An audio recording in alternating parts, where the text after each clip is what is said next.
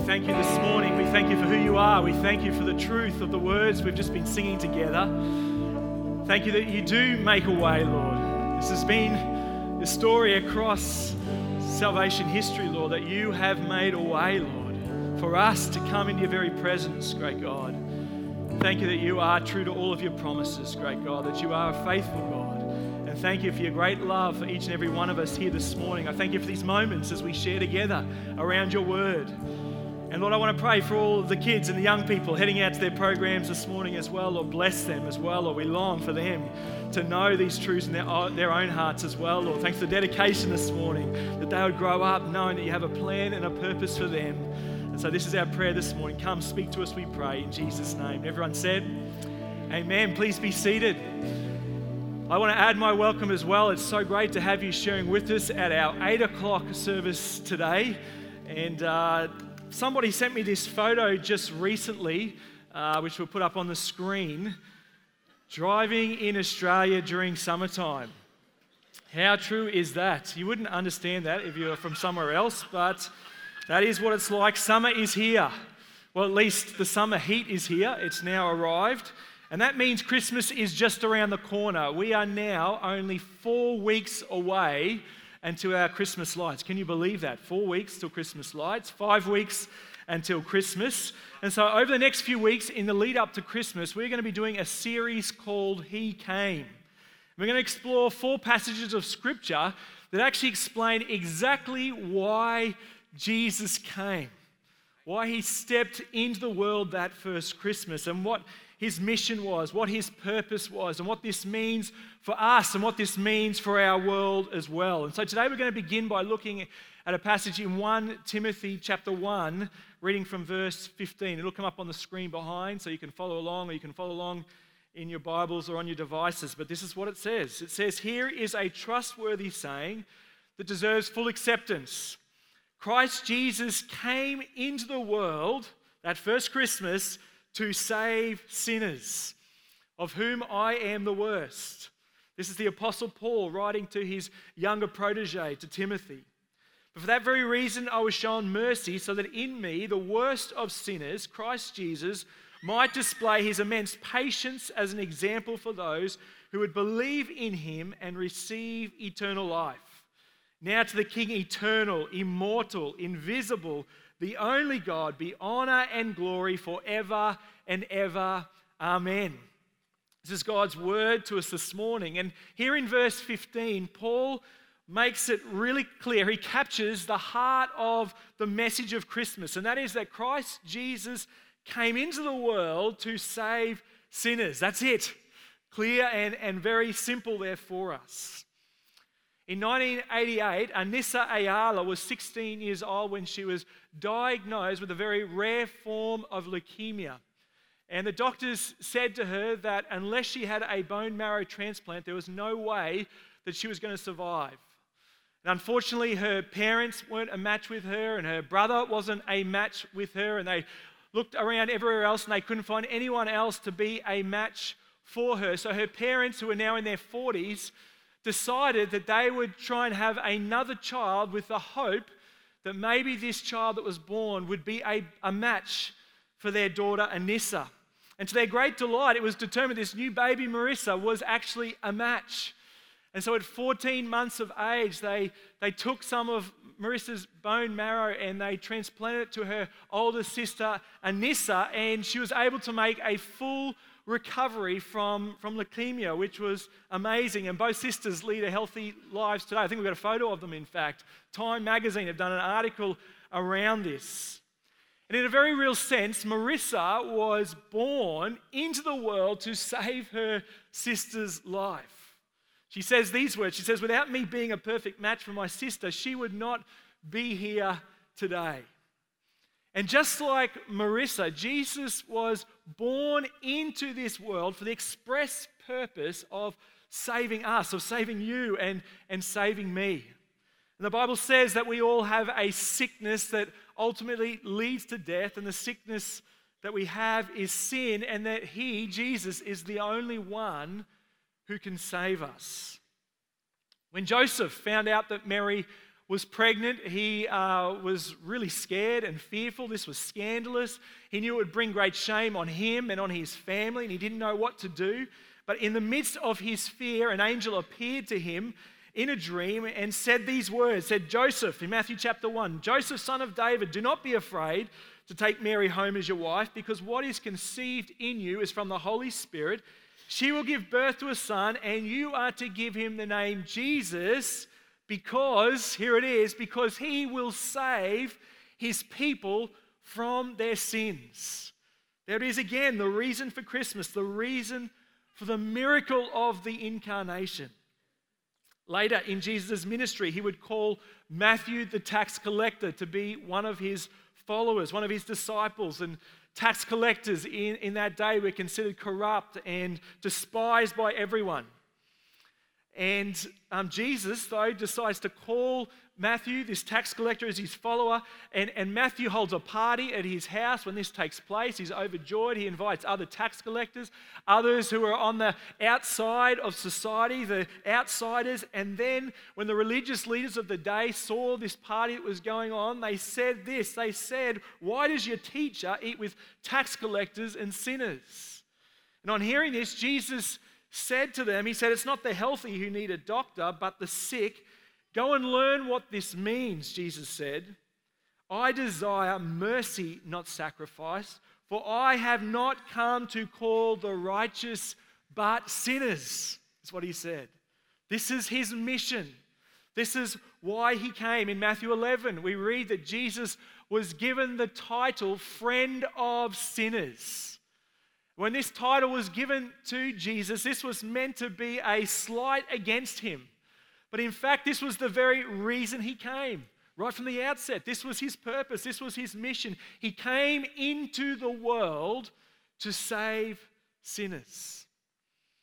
Nabil Qureshi was a Muslim convert to Jesus Christ, and he had a resolutely Muslim friend named Sahar who was attracted to parts of Christianity, but couldn't accept the idea of God becoming a human being. She thought, how could this be possible? On one occasion, she honestly asked Nabil, how can you believe Jesus is God if he was born through the birth canal of a woman and that he had to use the bathroom? Aren't these things beneath God, is how she thought in her mind. And Qureshi affirmed her questions and then asked her one in return. He said, Sahar, let's say that you're on your way to a very important ceremony and you're dressed up in all of your finest clothes. You're about to arrive just on time to your appointment, to the ceremony. But then you see your daughter drowning in a pool of mud. What would you do? Would you let her drown and arrive looking dignified, or rescue her but arrive at the ceremony covered in mud? Well, her response was very matter of fact. Of course, I would jump in the mud and save her. Nuancing the question more, Qureshi asked her, let's say there are others with you. Would you send someone else to save her? Or would you save her yourself? And she responded without hesitation, she's my daughter, how could I send anyone else? They would not care for her like I do. I would go myself definitely. And Qureshi said, well, if you, being human, love your daughter so much that you're willing to lay aside your dignity to save her, how much more can we expect God, if he is our loving Father, to lay aside his majesty to save us? And the biblical story of God eventually won Sahar's heart, the message of God's selfless love. It overpowered her when she understood the fullness of it, and she could no longer remain a Muslim. She accepted Jesus as her Savior. But this is the message of Christmas. That Jesus would leave all the glory of heaven, the perfection of heaven, that he would step down into the mess of human history, that he would step down into the brokenness and the hurt and pain of this world with a mission. That mission was to save us, to rescue us. You know, a lot of people think, well, Jesus came and he was this great teacher. And Jesus was a great teacher. He was the greatest teacher the world has ever seen. A lot of people think, well, Jesus came and he was this great moral example for us to follow. And he was the most amazing moral example. He lived a perfect life. But that was not his mission and purpose. His mission and purpose, the reason he came into the world was to save sinners. Max Lucado records in one of his books a letter that he received once, and it said these words. It said, if our greatest need had been information, God would have sent an educator. If our greatest need had been technology, God would have sent us a scientist. If our greatest need had been money, God would have sent us an economist. If our greatest need had been pleasure, God would have sent us an entertainer. But since our greatest need was forgiveness, God sent us a Saviour. And Billy Graham said these words. He said, the very purpose of Christ coming into the world was that he might offer his life as a sacrifice for the sins of men. He came to die. That is the heart of Christmas. And so Paul says to Timothy and to us, he says, here is a trustworthy saying that deserves full acceptance. Christ Jesus came into the world to save sinners. That's the message of Christmas. But he doesn't stop there. He continues. He says, of whom I am the worst.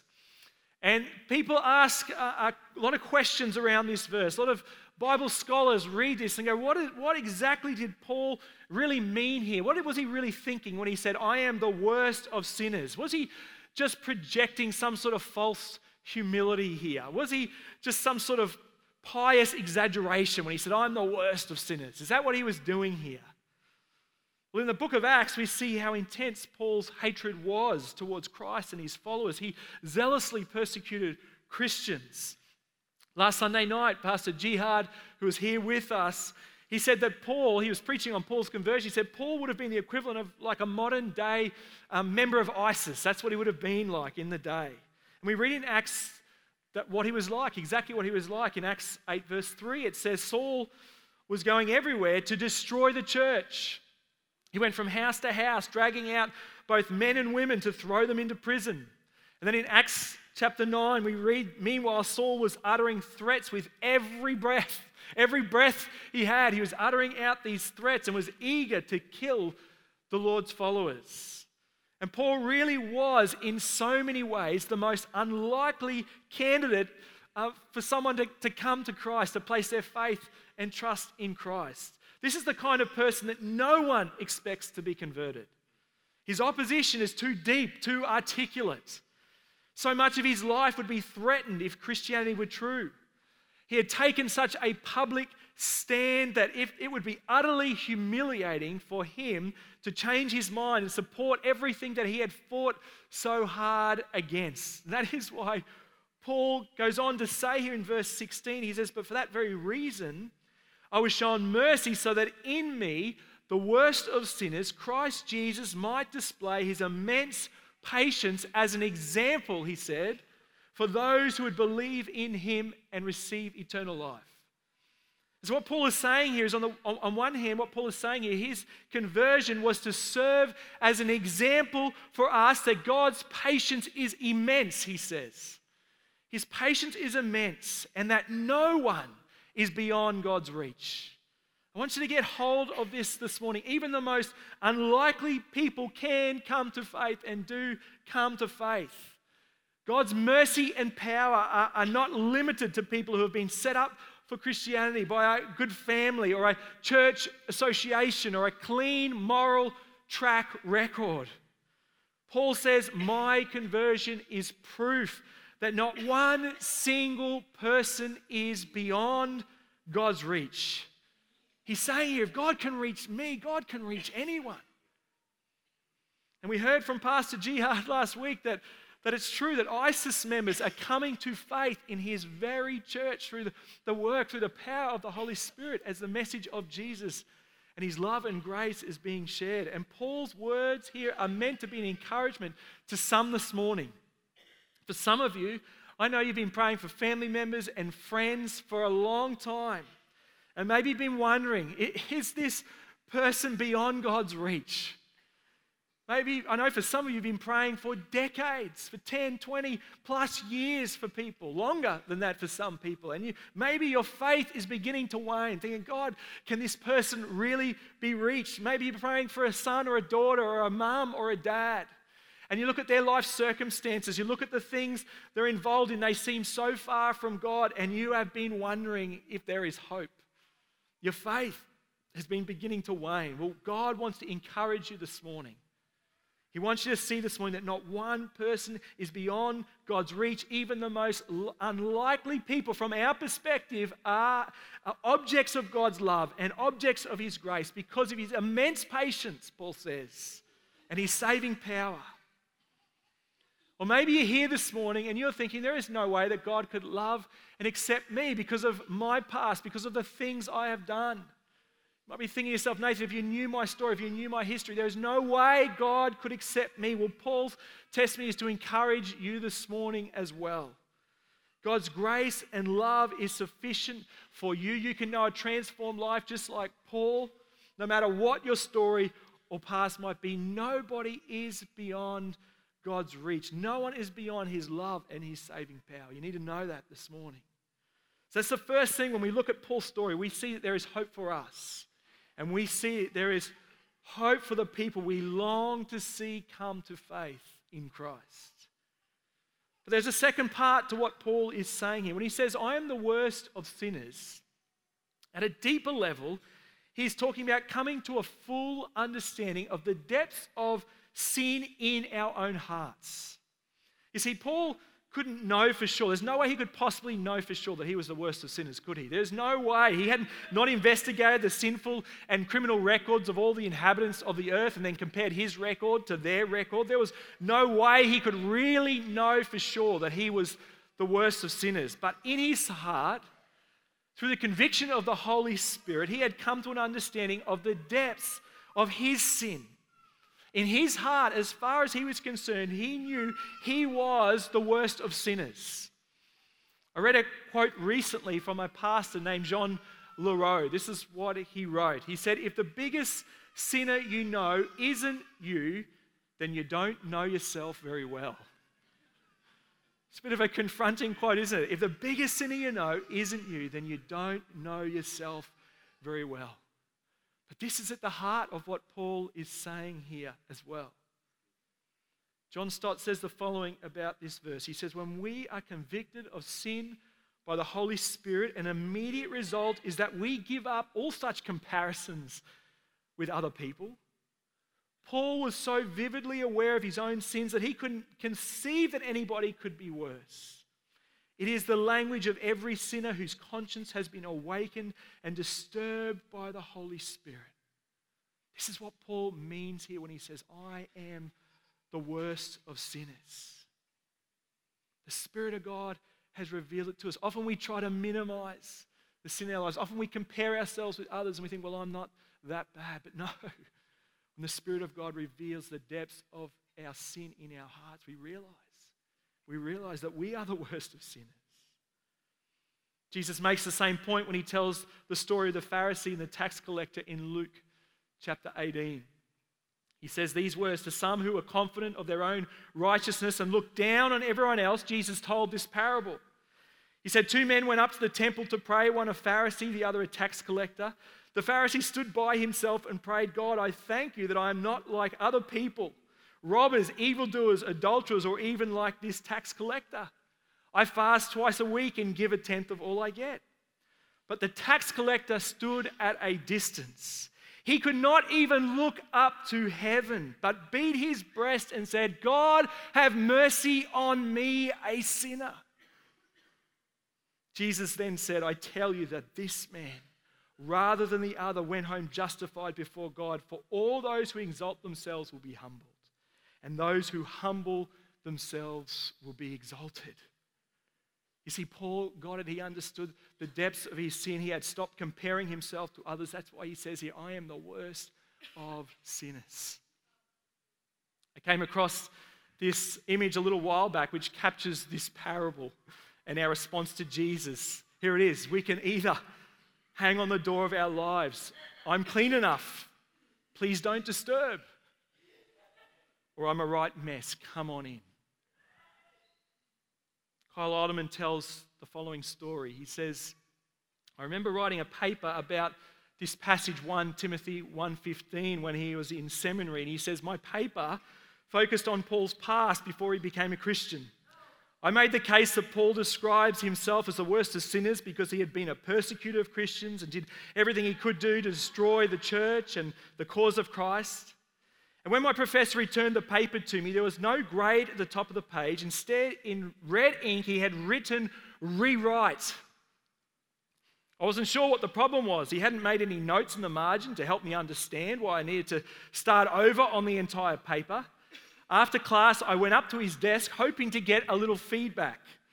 Then he took out his red pen and he circled one word from 1 Timothy 1, verse 15. I waited for a moment, expecting him to expound, but he had already moved on to the next student. I stood there staring at that one word, am. Suddenly I realized what I had missed. The verb am is present tense, and that changed everything. Paul didn't say, I was the worst of sinners. He said, I am the worst of sinners. If you were to hook me up to a lie detector test, he says, and ask me, do you think you're the worst sinner? I would probably say yes, because I'm so sinful, I'll try and make myself seem even more spiritual by sounding as humble as possible, but I'm fairly certain the polygraph machine would reveal the truth. If I'm honest deep down, probably not even that deep, I don't consider myself the worst of sinners. But I can tell you, the more I learn about the righteousness of God, the more I examine my own life and motives, the closer I'm getting to the inescapable conclusion that I am the worst sinner I know. And if we look at Paul's testimony across his life, we see that this is his journey as well. In 1 Corinthians 15, verse 9, which was written around AD 57, Paul calls himself the least of all of the apostles, is what he says. I'm the least of the apostles. But then in Ephesians 3:8, written about AD 60, a few years later, he now says, describes himself as less than the least of all the saints. And when he says saints here, that was the word for Christians. I'm the least, less than the least of all the Christians now, he's saying. And then he comes to 1 Timothy 1:15, about AD 63, a few years later again, and now he calls himself the chief of sinners, the worst of sinners. Do you see this progression that Paul is having here of Christian humility? The godliest saints are those who are most conscious of their own sinfulness. The closer we come to God and his holiness, the more we become aware of our own need for him, our own sinfulness in our lives. But on the flip side of that, the more joy-filled we become. You need to know this. We become more joy-filled because we understand in greater measure the amazing depths of God's grace and love and forgiveness that he has shown to us. Jesus explained that the one who is forgiven much loves much.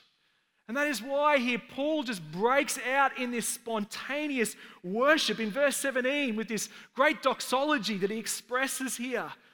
He says, now to the King eternal. He just can't hold it back when he realizes this truth. Now to the King eternal, immortal, invisible, the only God, be honor and glory forever and ever. Amen. It sort of breaks from the flow of the text. It's just because it's a response from his heart.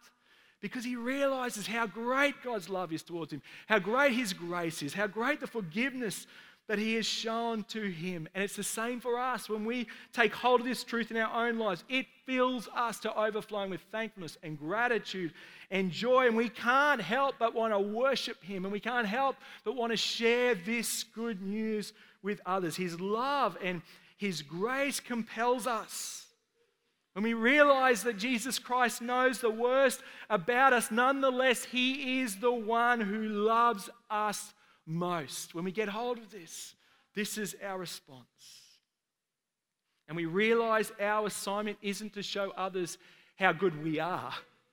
Our assignment is to show others how good God is. Amen? That's our assignment, isn't it? So this is the meaning of Christmas. This is the mission of Christmas. Jesus came into the world to save sinners like you and me. We're all in the same boat. And he came on a rescue mission, and he is still on that rescue mission today, meeting people at their point of need, transforming lives by his grace and love. No person is beyond his reach. And over the next 4 weeks, 5 weeks as a church, we're going to have this incredible opportunity to be part of his mission. And I want to encourage you to be full of faith and be expectant about what God wants to do, longs to do over these next few weeks. And I want to encourage you to ask the Holy Spirit to give you opportunities to invite others, to ask him to put people on your heart, to pray with faith and expectancy, to be open to the leadings and the promptings of the Holy Spirit over these next few weeks. This week we have 48 young adults, as Trish mentioned, down there at Gold Coast, serving with Red Frogs, looking after the schoolies down there. Pastor David is actually going to be sharing the message at the schoolies church service on Thursday night. Normally around 600 plus schoolies come along to that service. I know he would so value your prayers for him sharing that on Thursday night, if you'd pray for him, church, in that. One of the young adults was really keen to go to Red Frogs, but wasn't sure how she would fit it in around her study and her practice she had to do as a nurse. But she prayed to God and asked God if God would give her an opportunity to be able to head down there. A few weeks later, she sent through the following message to Pastor David. This is what she wrote. She said, "Just a cool story for your Tuesday morning. Long story short, I was talking to my facilitator the other day at Prac, and she reminded me, I totally forgot, that I have to do 40 hours of community engagement with vulnerable women and children. Anyway, I told her I was keen to do Red Frogs. And she was like, no, don't think that will count because it's just involved with the church, blah, blah, blah, is how the person sent the message through. She said, you can talk to the head of midwifery about it, but I doubt she will let you because she is stricter than me. Anyway, I just met with the head of midwifery and told her about it, and she was instantly like, yes, do Red Frogs. They legit saved my daughter's life. And then she was raving about it. Yeah, praise God. And then she was raving about it for like 10 minutes. I feel like she was affirming me for doing it the whole time. And then she was like, I just don't understand you guys who do it. Like, who would pay money to clean people's rooms and vomit? And we were able to have an awesome chat. How cool, she wrote. How good is that, church? Praise God. Isn't that incredible? Praise God. You see, this is God's heart. This is the message of Christmas. Jesus came into the world for this very purpose. And Jesus said, as the Father has sent me, so I'm sending you. He says we get to be a part of his rescue mission. On Tuesday, just gone, we held a service of Thanksgiving here for Robbie Foster. And Robbie was a part of our church here for the past nearly 20 years, in fact. And sadly, he passed away suddenly, just recently, just in the last couple of weeks. And Robbie had a bold faith. It's one thing about Robbie, an incredibly bold faith. He was always expectant.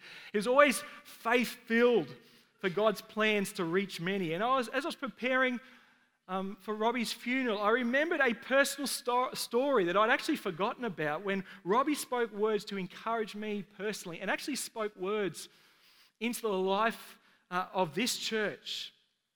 When we sensed God calling us as a church to build, to make more room and build a new auditorium, we began drawing up plans for a 1,000-seat auditorium. This was a massive undertaking. It was very daunting for me. Brand new senior pastor at the time. I was thinking, wow, how are we going to do this? What's this going to look like, a 1,000-seat auditorium? But we drew up the plans. We presented them to the church. And I've shared with you a couple of times that it was after Easter. Around this time, I was away on a short break with the family. I was reading a book about hearing from God, and as I was reading the book, I sensed God saying to me that the new auditorium wasn't big enough. And I was thinking to myself, not big enough, it's 1,000 seats, that's plenty big enough.